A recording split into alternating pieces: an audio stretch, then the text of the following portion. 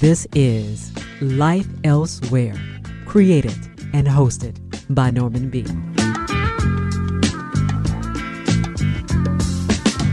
Hello there, this is Norman B, and this is Life Elsewhere. A word or two of warning about the conversation I'm about to have. My guest has written a book which will touch on some topics that some listeners may find, well, a little uncomfortable.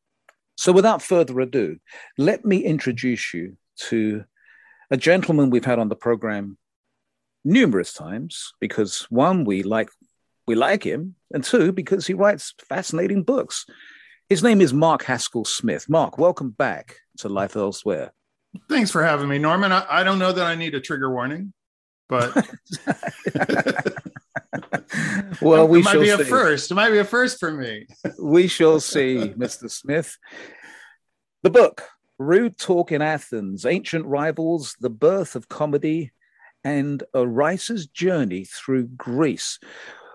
Before we go any further, full disclosure, I should let people that you and I have been friends for a number of years. Fair stretch, yeah. Yes. And I do believe that I'm almost positive that I've called you many things throughout those years, but I don't believe that in fact, I'm absolutely sure that I've never, ever called you a besotted debauchee. No, that wasn't you who said that. That wasn't me. Now, could you explain to my listeners why I brought that up, a besotted debauchee? Well, that's a reference to, so the book is about these two playwrights in ancient Athens in the 5th century, which really was the birth of comedy when, they had free speech, and that allowed them to basically get on stage and say whatever they wanted. And most of that work has been lost through time, which we can talk about, speculate on why maybe that happened or what happened. But the one that remains is by Aristophanes. And one translator in the, I think in the 1860s, translated him. And he talks in his plays, Aristophanes talks a lot about this other playwright, Ariphrades, and calls him numerous things. But the translator actually and accuses Ariphrades of all kinds of things that were very transgressive at the time. But he accuses Ariphrades of being the translator accuses Ariphrades of being a besotted debauchee. And I just thought it's one thing to have this guy slandered 2,000 years ago, but then for another person to say, yeah, he's right, he is that. You didn't know him.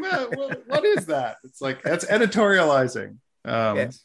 So in the book, I say, well, I too have been called a besotted debauchee. So, which just refers to my loose and freewheeling 20s. So yes, indeed. But less about that and more about your book. So this book, yes, which I hold here in my hand, is just a jolly good read. And I should let my listeners know that it's full of information and it's full of Mark Haskell Smith's wit. For instance, prostitution was much like our modern customer rewards program with silver, gold, and platinum levels. The festivals were more than just a drunken sausage party. Lovely stuff. Lots of bon mots throughout this book. Got to ask you this to begin with. I know that you like Greece and you've been there and you went there to do research for this book. But what got you interested into this topic in the first place? Oh, it's a great question, because it's totally an accident that I wrote this book. I was very interested in the writings of Epicurus, who was like a 4th century philosopher who talked a lot about pleasure and how pleasure should be the sort of highest goal of humanity and of civilization. And in fact, at around the 1st century BC, there were 500,000 people living in Epicurean communes, sort of sharing things, spending time like reading poetry. I mean, he was not into politics or commerce or anything. And actually, Epicurean writings inspired Karl Marx when he created communism. And I thought, that's a really fascinating story. So as I was researching that and was going to write a book on the history of pleasure and how pleasure could save the planet, I just came across this throwaway line about this playwright who was accused of being connihilator by Aristophanes in multiple plays, like at least 5 or 6 plays. He singles out this guy for his sloppy sexual habits. And I thought, well, wait, what's the story with this? And then I just fell down a rabbit hole. Because, I write comedic books. I try to be funny. And this is really like, oh, where did comedy come from? And then you forget that before Athens, people like, you couldn't, if you made a joke and the king didn't like it, off with your head. And you couldn't really say whatever you wanted without there being some consequences and repercussions. And at least in this point in time, when they finally had free speech, they could say whatever they want. And of course, then they just started making fart jokes and talking about boners. One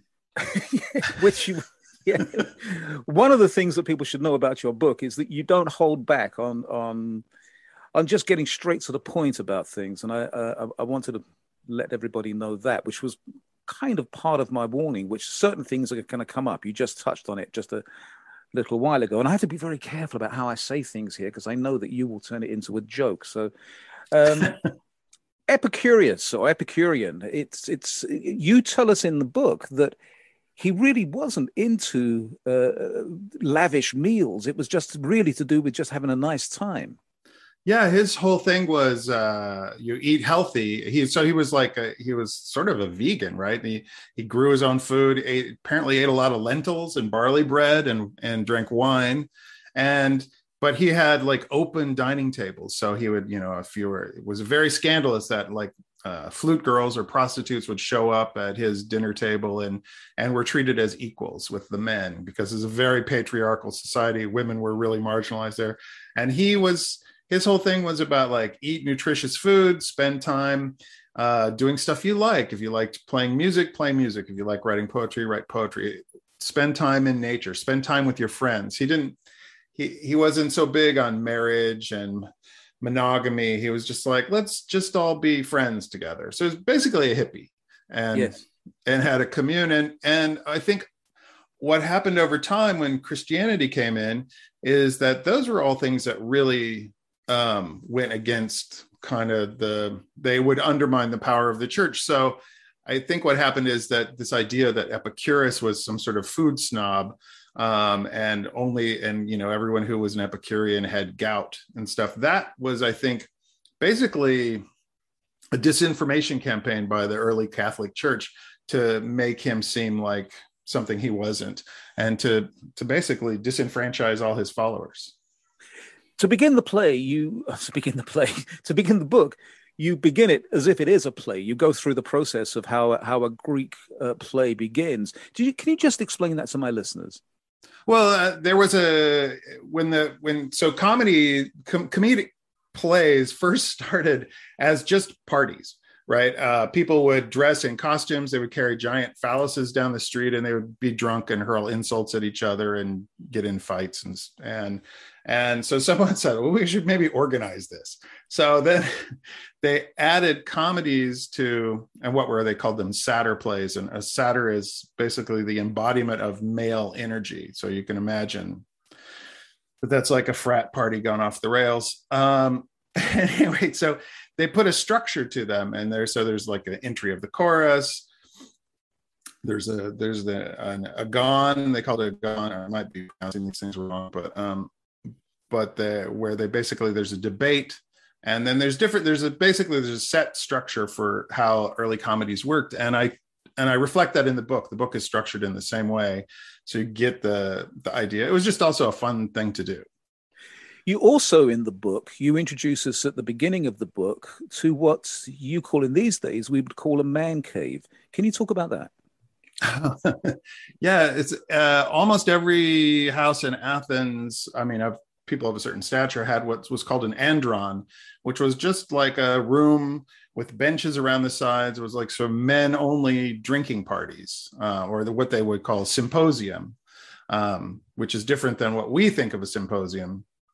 But back in those days, men would get together, drink wine. There might be some flute girls in attendance, and they would just talk. And, sometimes they turned into big parties, and sometimes they just were just like, dudes drinking and talking in their special room.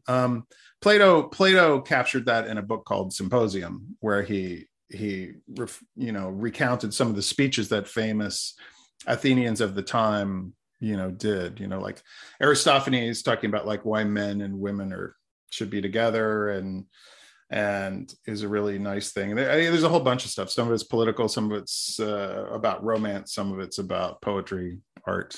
I mean, yes. they were very, it's kind of cool, to like think spending time with smart people talking about interesting things. I think excluding women was probably not something we would do nowadays, but so let's talk about that. So women were excluded, except, as you just mentioned, you've mentioned a couple of times, flute girls. Yeah. Talk to me about flute girls. Well, flute girls were, and there's, the one thing to keep in mind about ancient Athens, which is actually really fascinating, is we don't know that much about it. There is not a lot that's recorded. So some of this stuff is inferred either from the plays or from like pictures on the pottery. And there's some recordings of court cases, a litigation that they had. They loved to sue each other back then. But otherwise, there's not a lot of like stuff about it. So flute girls, some people say they were prostitutes or slaves. Some people said they were just women who weren't from a prominent family or part of the aristocracy. They would actually go to music school and learn to play what's called an albos, something like that, which is basically like two oboes at the same time. Right. And they make this really, there's some, you can find on YouTube, there's some people who have redone them and play them, and they make a really kind of beautiful racket. So they were musicians, they were entertainers, and they were also provided sexual services to people in the Andron. So yeah, they were kind of a big part of that culture of the male dominated society at the time. And yeah, I mean, there's a great thing where Demosthenes, who was an orator and a philosophy at the time, said that, you have wives. This is just, but to illustrate, I'm not advocating this at all. This is just to illustrate how it was at the time. Was you have wives for procreation, you have heterae, which is sort of these sort of high-end courtesans for romance. You have prostitutes, and then you also have your slaves for all your daily sexual needs. So they had basically, it was a very sort of and you also had boys, they did not have any problem with homosexuality or anything like that. So basically it was,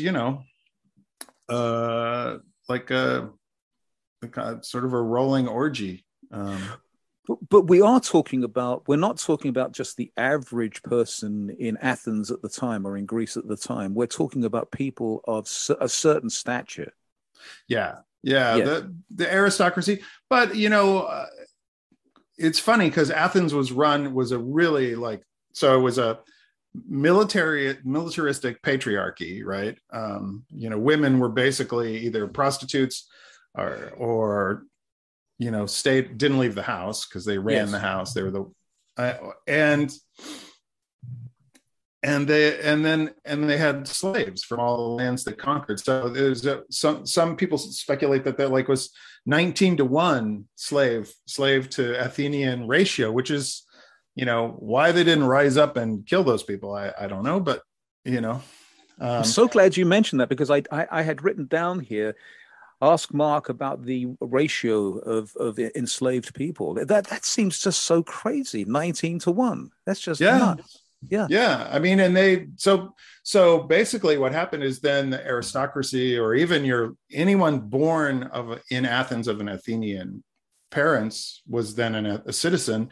So you had basically all these enslaved people running all the sort of dirty work of a city. So they had time to like think about art or sue each other or go to play festivals and do this stuff. I mean, they didn't have to, go harvest crops and things like that. So do we know, Mark, where the slaves came from? Who were the slaves? They were from all over the place. They were just, that's the thing about that time in the world history is you could be king of some island or king of some city. And if the Greek army captured you, the next thing you know, you're someone's slave, and your whole family becomes enslaved. And that was just, that's the whole conquest thing was not just about like, oh, and now we're the boss of your land. It's like, no, now you all work for us. Yes.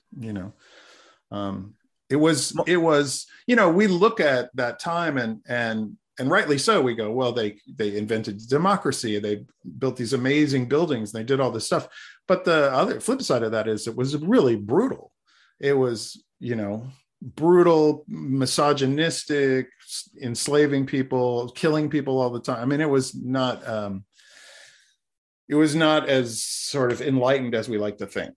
Isn't it funny? Because when we look at our history books, we think of ancient Rome as being the place where, you had gladiators and lions, men fighting lions and the Colosseum and all that kind of thing. Whereas Greece, ancient Greece, we think of intellectuals standing around reading poetry. Let me just remind my listeners, if you're just joining us, my guest is Mark Haskell Smith. His new book is called Rude Talk in Athens, Ancient Rivals, The Birth of Comedy and a Writer's Journey Through Greece. And the writer, of course, is Mark himself.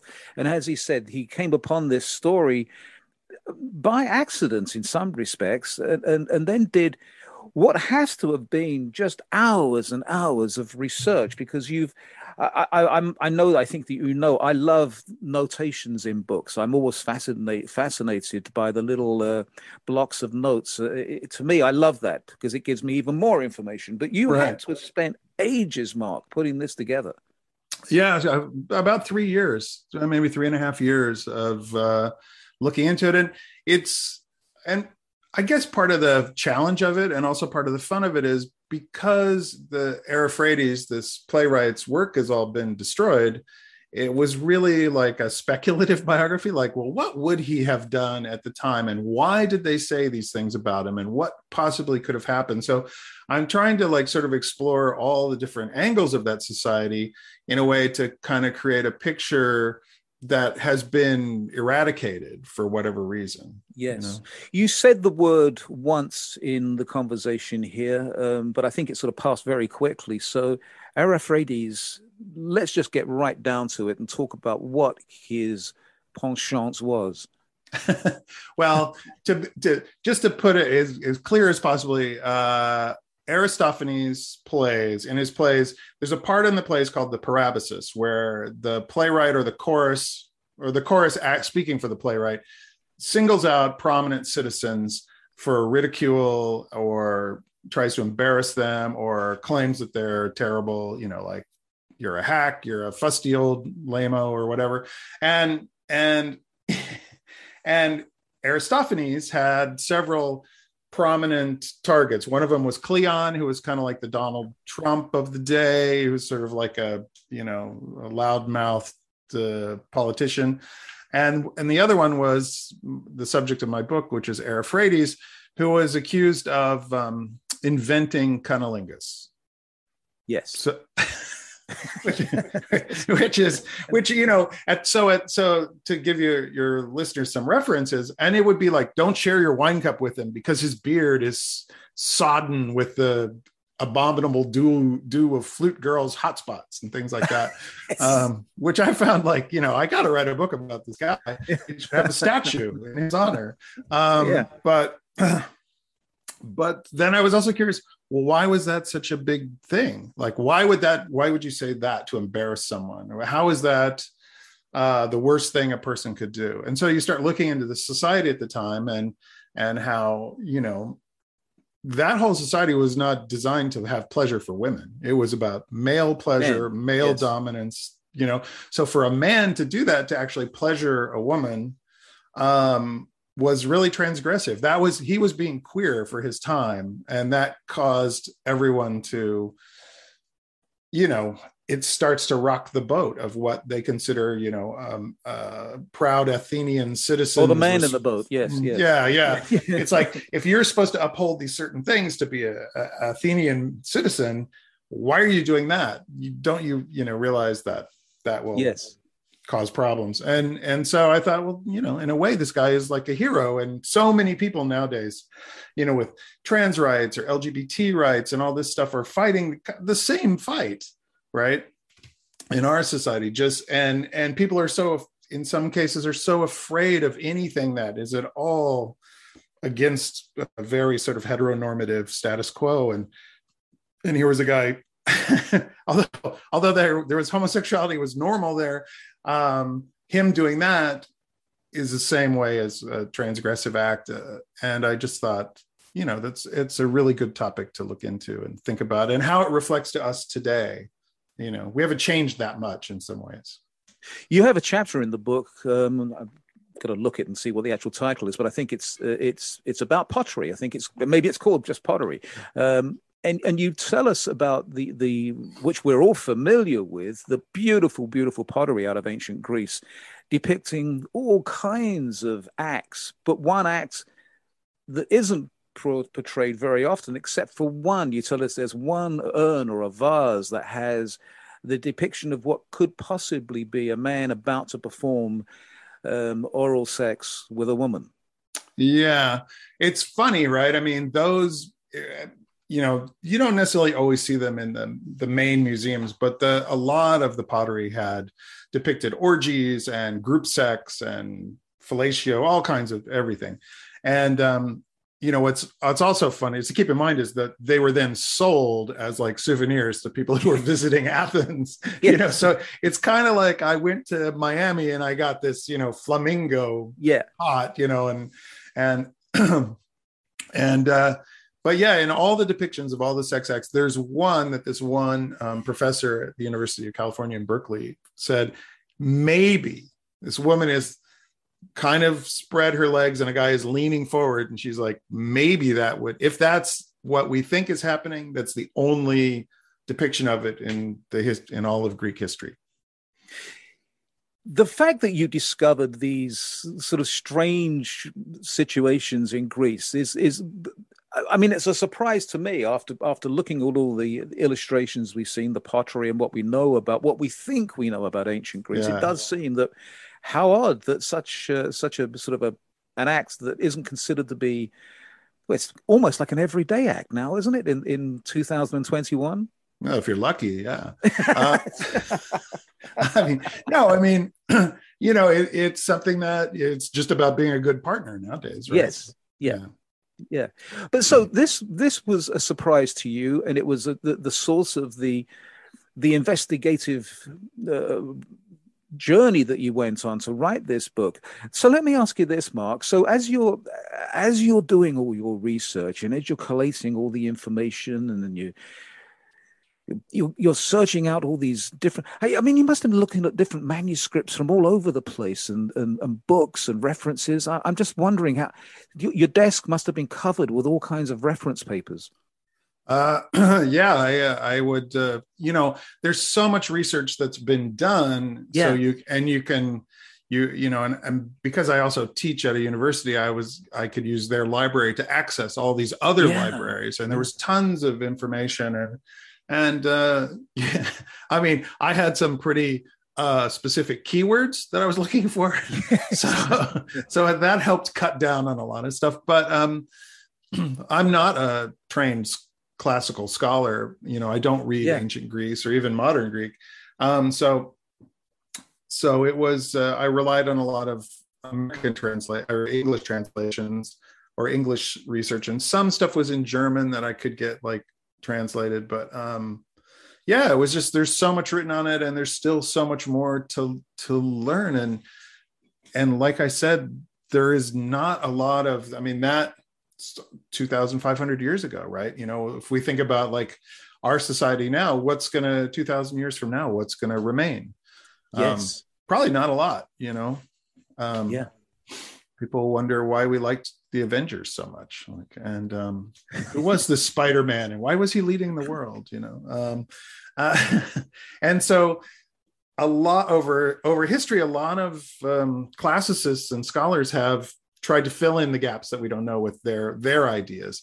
And some of these ideas are really biased to the time, like there's, some scholars who say, well, the male lovers didn't really have, anal sex. It was what they called interfemoral intercourse. They just kind of rubbed between their thighs.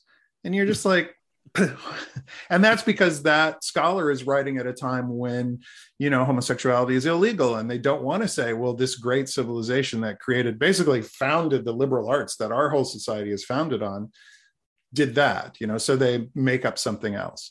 And you start looking at all that kind of stuff, and you just realize, wow, we really don't know much at all.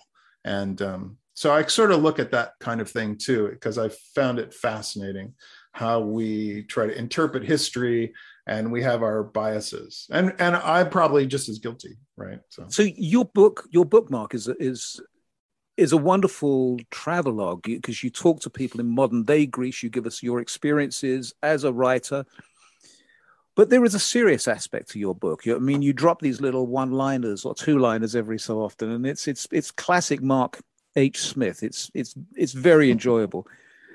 But then you have a serious side that's going on. I'm just going to quote one part. So you say, can you imagine living in a world where the military takes a back seat to the arts? Something I, as you know, totally agree with.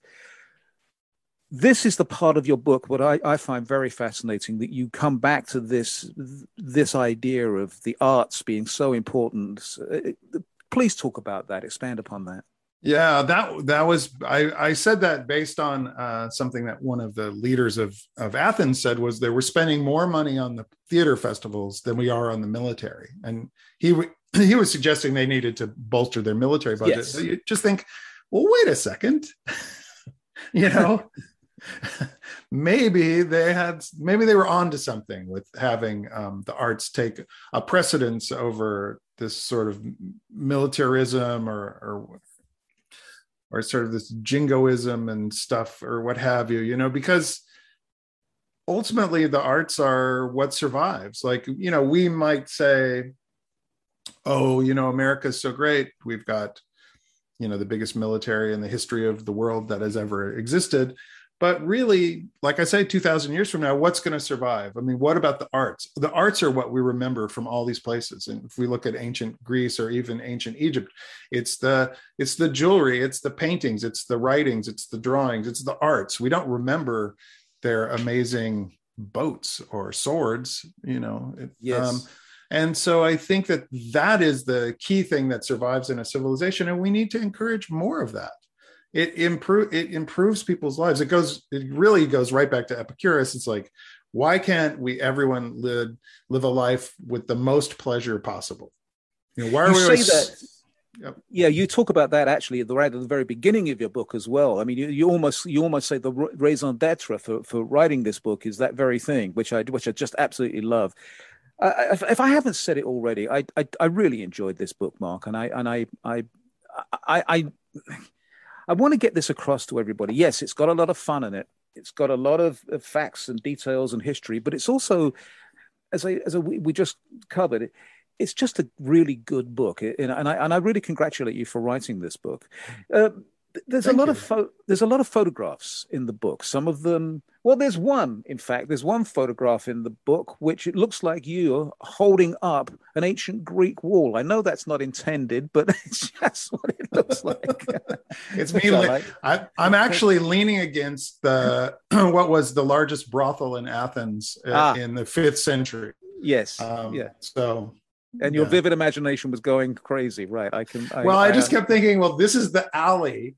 There's the city wall, there's the brothel. This is the alley where Euphrates did his dirty deeds, in the dark with flute girls. And I just thought, I'm right there in that moment. And you could, I talk about it in the book, but I felt something. And that probably was just I was just dehydrated. So yes. In the book, you talk about being in modern day Greece and your adventures, as you say, a writer's journey through Greece. Talk to me about that. Well, Greece is a beautiful country, and the food is great. The people are super nice, but Athens gets a really bad rap from people because they go like, "Oh, it's polluted, it's crime ridden, it's all this stuff." Well, every great city has those same problems. But once you get away from the tourist sector where the Agora and the Acropolis is and all that, and you get out into the city, it is a dynamic and lively, it's a really fun city, and people are out on the streets at night, eating and drinking and doing things, and there's art everywhere. A lot of it, people complain because it's like street art painted on the sides of buildings, but it's actually amazing. And so there's just like a liveliness to the place that I find is uncommon in these days. So there's just something special about it. I mean, just for example, it's like, it's summertime there now, right? So I was there 2 summers ago, and they'll just throw up a movie theater. They'll put out folding chairs in a parking lot and put up a screen, and they'll screen, like a Fellini film or a Hollywood film. It doesn't matter. There'll be other empty spaces where they'll just put in chairs and put candles on the tables, and it's a bar. Some guys with a laptop and a sound system, it's a DJ, and you're outdoors and everyone's outdoors all the time. It's all just the time, yeah. It's so fantastic. It's just fantastic. You talked to people while you were there about writing a book and about learning about the history. Talk to me about talking to the people, the modern day people. Oh, it was, I talked to Yanis Varoufakis, who was the Greek finance minister and is now a member of parliament. I talked to a woman named Dimitra Papadopoulou, who's basically like the Tina Fey of Greece. She's a big TV star, and just, and then some other people, mostly experts on different aspects of the city or the ancient world. And just, everyone's so generous and friendly with their time and with their ideas, and very open about the faults of Greek society, but also the pleasures of it. And it was just nice to get their voices into the book. Yes. One of the takeaways for me from your book is that Athens that you talk about, the ancient Greece, was a period in history that was like no other. I get the feeling, and I maybe you can correct me on this, that we haven't seen a period like that since. Yeah, maybe certain aspects of the Renaissance, but yeah, I mean, this is literally the first time that every man, it's not perfect, but every male citizen didn't have to, there was no boss, there was no king, there was no military junta. Everyone got a voice, and they would all get together, 6,000 or so of them at this place called the Pnyx, and to discuss it, all of them together. It's sort of, it really is representative democracy, and one person, one vote. And that was the first time that ever happened. And the things that came out of it are still with us today, Yes. What was, in doing the research, Mark, outside of discovering that cunnilingus was outlawed, was considered to be a terrible, terrible act, what was another big takeaway for you that you discovered on your travels and in doing the investigation? Well, it's really it's things like about being for me, being an artist, being a writer, what does legacy mean? How there is this continuum of those early comedy writers to present day comedy writers. I mean, there's not a huge difference between the plays of Aristophanes, the work of Molière or Joe Orton, or the books of Carl Hiaasen. It all connects in this, way. And actually, some of the jokes are the same. It's like we still find these things funny, 3,000 years later. And so to me, that was kind of a revelation. It was like, wow. But also just the struggles that society and civilization continue to have about about giving people rights. Like back then, women had no rights, or you were enslaved, you had no rights. And now we take rights away from people here all the time. And there's always this struggle. And ultimately it kind of draws me back to Epicurus, who was like, hey, we're all equals. We should all have our agency to do whatever we want. And we should all be supportive of everyone trying to live their best lives. Yes. But, it's a very humanist kind of approach. And I'm hoping that kind of resonates from the book as well. Yeah. In writing the book, I and this is an area that I think you and I have discussed this before, but again, I'm fascinated by this, and this is the editing part for you, because you've managed to write this book very concisely, and you've got chapter by chapter, you take us where you want to take us. But I'm wondering, as you're getting to the point where you're finishing the book, you've got all the information there. Was there a temptation, because there's so much information that you've crammed into this, was there a temptation to go further, to sort of to go off in another direction at some point? I just get this feeling that you were gathering so much information that you had to sort of like tie a bow around it and go, okay, got it. Yeah, because I could have spun off on all kinds of things. I mean, like I said, the culture is rich, right? There's so much there. And there's so much there to speculate about, but I really wanted it to be about these two writers, their legacies, what was happening at the time, and actually how it affects us now. And, how it affects, you see things like this happening on Twitter all the time, right? These weird rivalries, people getting canceled or whatever. Well, imagine the Catholic Church canceling you 2,000 years ago. You're like, yes. You're really canceled at that point. Yeah. So yeah, I wanted to keep it kind of tight and fun. I'm really into like writing sort of shorter books now, like 200 pages. And I kind of had explored everything I think I needed to explore to give people a taste. And also there's a lot of books I reference. So if you want to learn more, yes, you can look those up. And yes, that's important, Mark. I'm glad that you mentioned that, because that sort of ties in with what I was talking about earlier on about notations and references. That's really, and I'm glad that you did that, because for me, as I said, I enjoyed the book tremendously, but I did also very much enjoy the fact that you gave us these links and the end notes. Good stuff. Mark, for you writing this book, I know you well enough to understand that you're a man that takes your work very seriously. You're a funny man. You have a great sense of humor, but you take it seriously as well. For this book, was this a difficult book in that respect? Because you have a tendency to be very in your novels. You give us wonderful twists and turns in your plots, but there's always this wink, wink, nudge, nudge going on the whole time. With this book, was that difficult for you to keep it on course as being exactly the way you have it? No, it's not really. I mean, I know what you mean, but what people don't appreciate, I think, sometimes about people who write humorous books is that it takes a lot of work to make something look like it's breezy. Yes.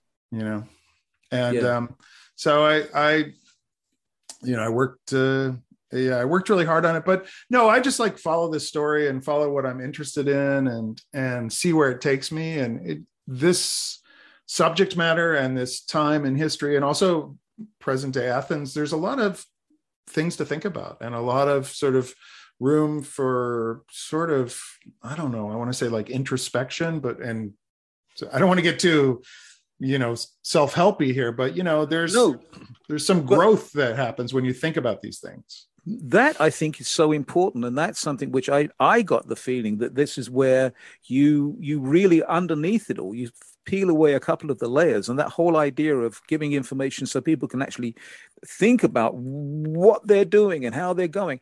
That comes across in the book, Mark, and I really appreciate that. Oh, thank you. Yeah. I think the book could be a good stepping stone for sort of thinking about a lot of these issues. A few we touched on, like, female pleasure as empowerment, and Epicurean ideals, and the anti-military stuff is, I think, Yes, key. yes, yes. Overall, it's a very satisfying book, as I keep on saying to you. And when I want to I want to give my audience the title once again, because I think this is very important, because people are listening and they write down notes, and I know people do this. So the book is called Rude Talk in Athens: Ancient Rivals, the Birth of Comedy, and a Writer's Journey Through Greece. We started talking about this, I think, actually, I was at your house in Los Angeles, 3 years ago, and I said, "What are you writing on next? What's your next book going to be?" And he said, "Can't tell you." And I thought, okay, maybe after he's had a couple of cocktails, he will. But he didn't. You didn't. But I think about a year later, you told me, well, it's going to be a little bit about some ancient culture, and then you sort of gradually let a few things out. Which leads me to ask, when you're writing a book, how much do you want to talk about what you're writing? For instance, Rude Talk in Athens. It's funny sometimes with a few writers who are friends of mine. Sometimes I'll give them more details about because in a way I want to hear what their reaction to it. But I'd like to keep things fairly close to the vest. Yeah. So I'm going to ask you, that was leading up to what's next for Mark Haskell Smith. Well, I'll tell you, because you're in it. So I'm writing a fake memoir it's all true, but it's fake. So yeah, it's basically someone has been hired to write a biography of Mark Haskell Smith. Uh-huh. And the whole book is their letter to the publisher of why they can't do it and why they can't give the advance back. And it may be that agents from Amazon are trying to assassinate Smith because he has some of Jeff Bezos' rocket ship science, secrets he's going to sell to the Chinese. So it's kind of like a spy thriller, but it's also actually a memoir of my life in Seattle and beyond. Okay, I hope it's very silly. It's very silly. Okay, all right. Looking forward to it as always. Rude Talk in Athens. I could go on about it. Actually, I was thinking about this before we started talking here on Zoom. I was thinking that we could just chat on and on. We could go chapter by chapter. I think we've covered an awful lot. But is there anything you would like to talk about the book that we haven't covered? I just no. I think it gives people it's a really fun dip into a world that we think we know and we really don't, and it's surprising also how much it affects our lives now.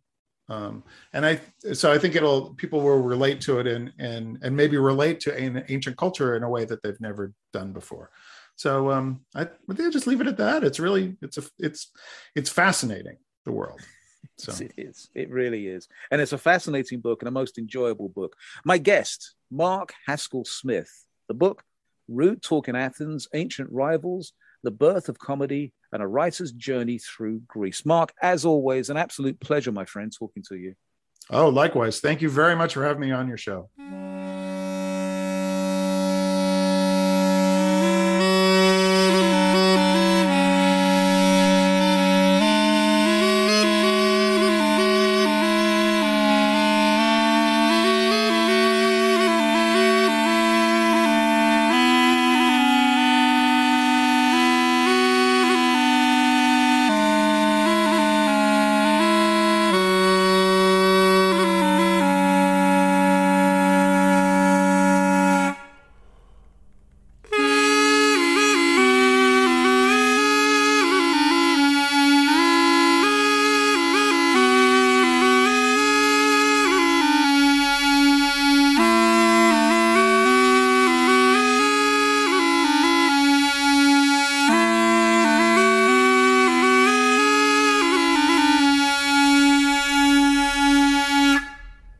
The links to the books and music we play at Life Elsewhere are always up at lifeelsewhere.co.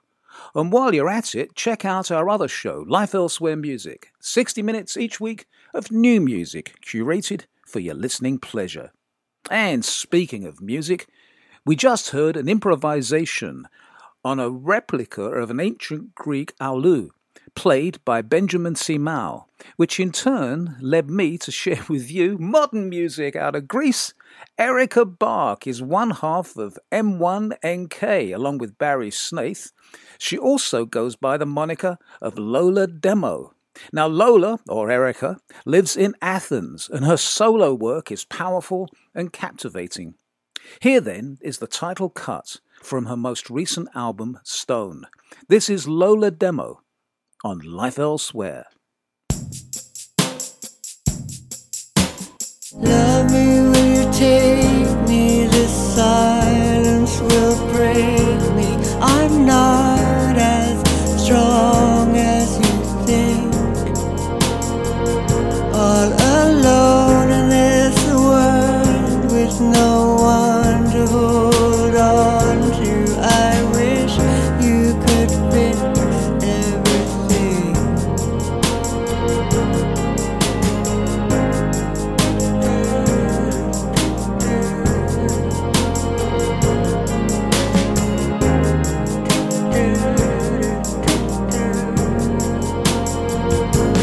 I've tried to work out what it is that I'm missing. All I know is it doesn't feel good.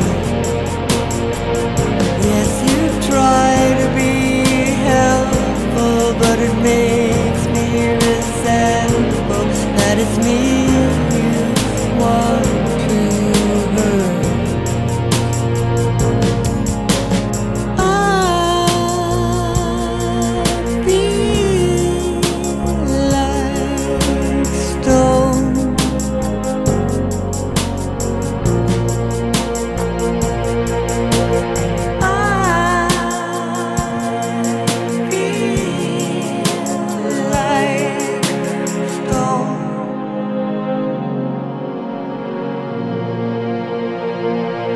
My mother, she's gone, but I'm still trying to save her. I wish that I could, oh, I wish that I could.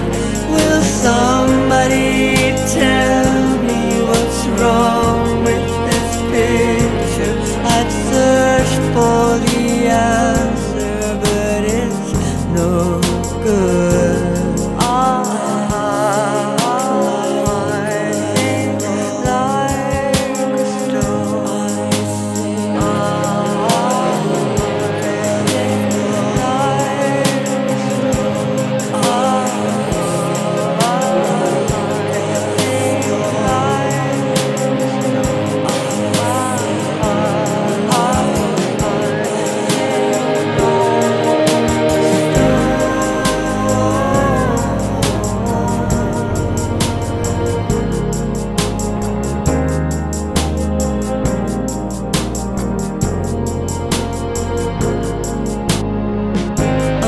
Underwater, I'm breathing in fishes. All thoughts that were torture fade into the blue. The life that I choked on falls deeper and deeper until there is nothing left to prove. I feel like stone.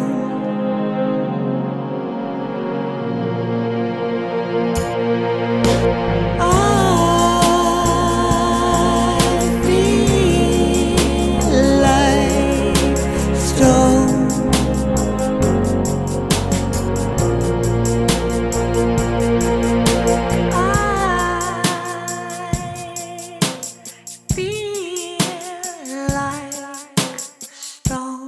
That was Lola Demo, aka Erica Bach, with the title cut from Stone, her latest LP.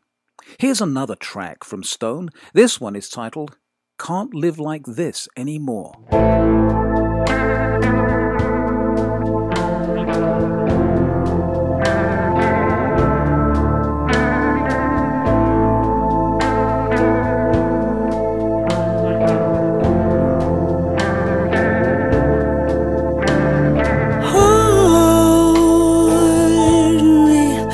Down onto the floor.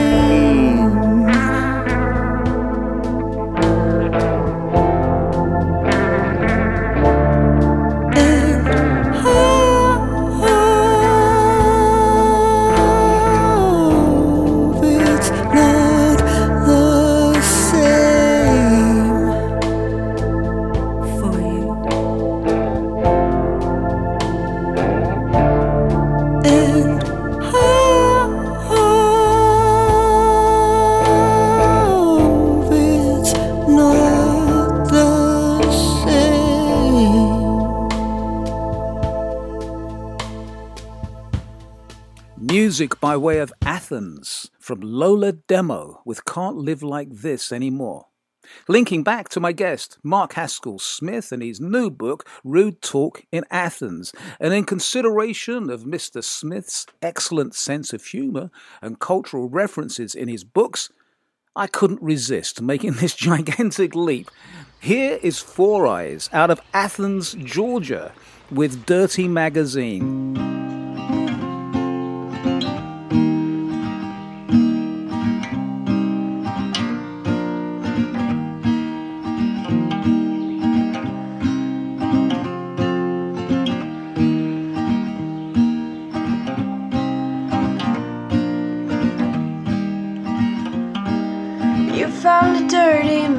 scene in the men's room at the park. Now it sits out by a living room couch, glossed up shine like a guide to fine art. I know it's hard to say these are good days. Still I love your voice in the cold. Like the moon it waxes and wanes.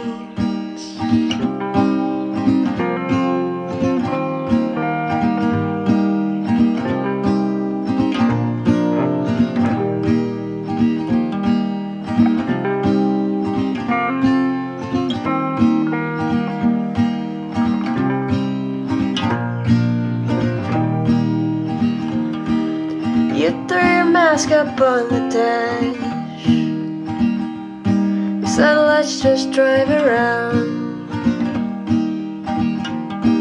You can always tell a star from a satellite. It's light all white like a highway gravesite. It's light all white like a highway gravesite.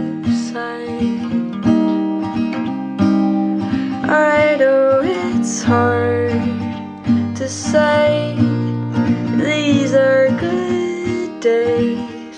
Still I love your voice in the cold. Like the moon it waxes and wanes. I know it's hard to say these are good days. Still I love your voice in the cold. Like the moon it waxes and wanes.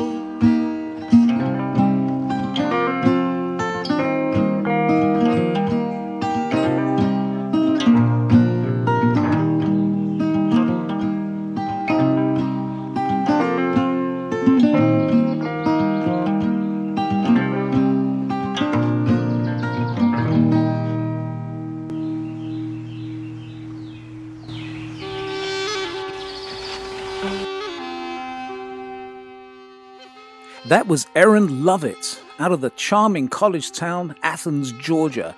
Now, Erin goes by the name Four Eyes. The album is titled I Hope This Finds You Well, Songs from Quarantine.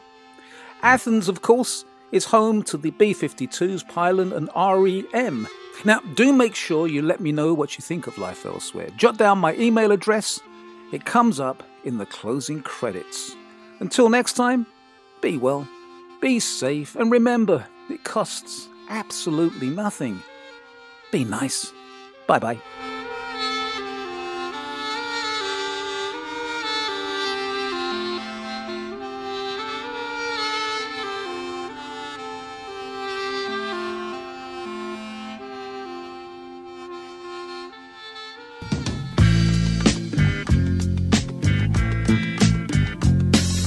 You have been listening to Life Elsewhere, created and hosted by Norman B.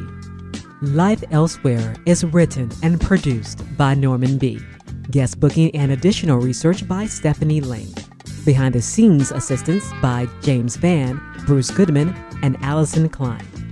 We love to hear what you think about Life Elsewhere.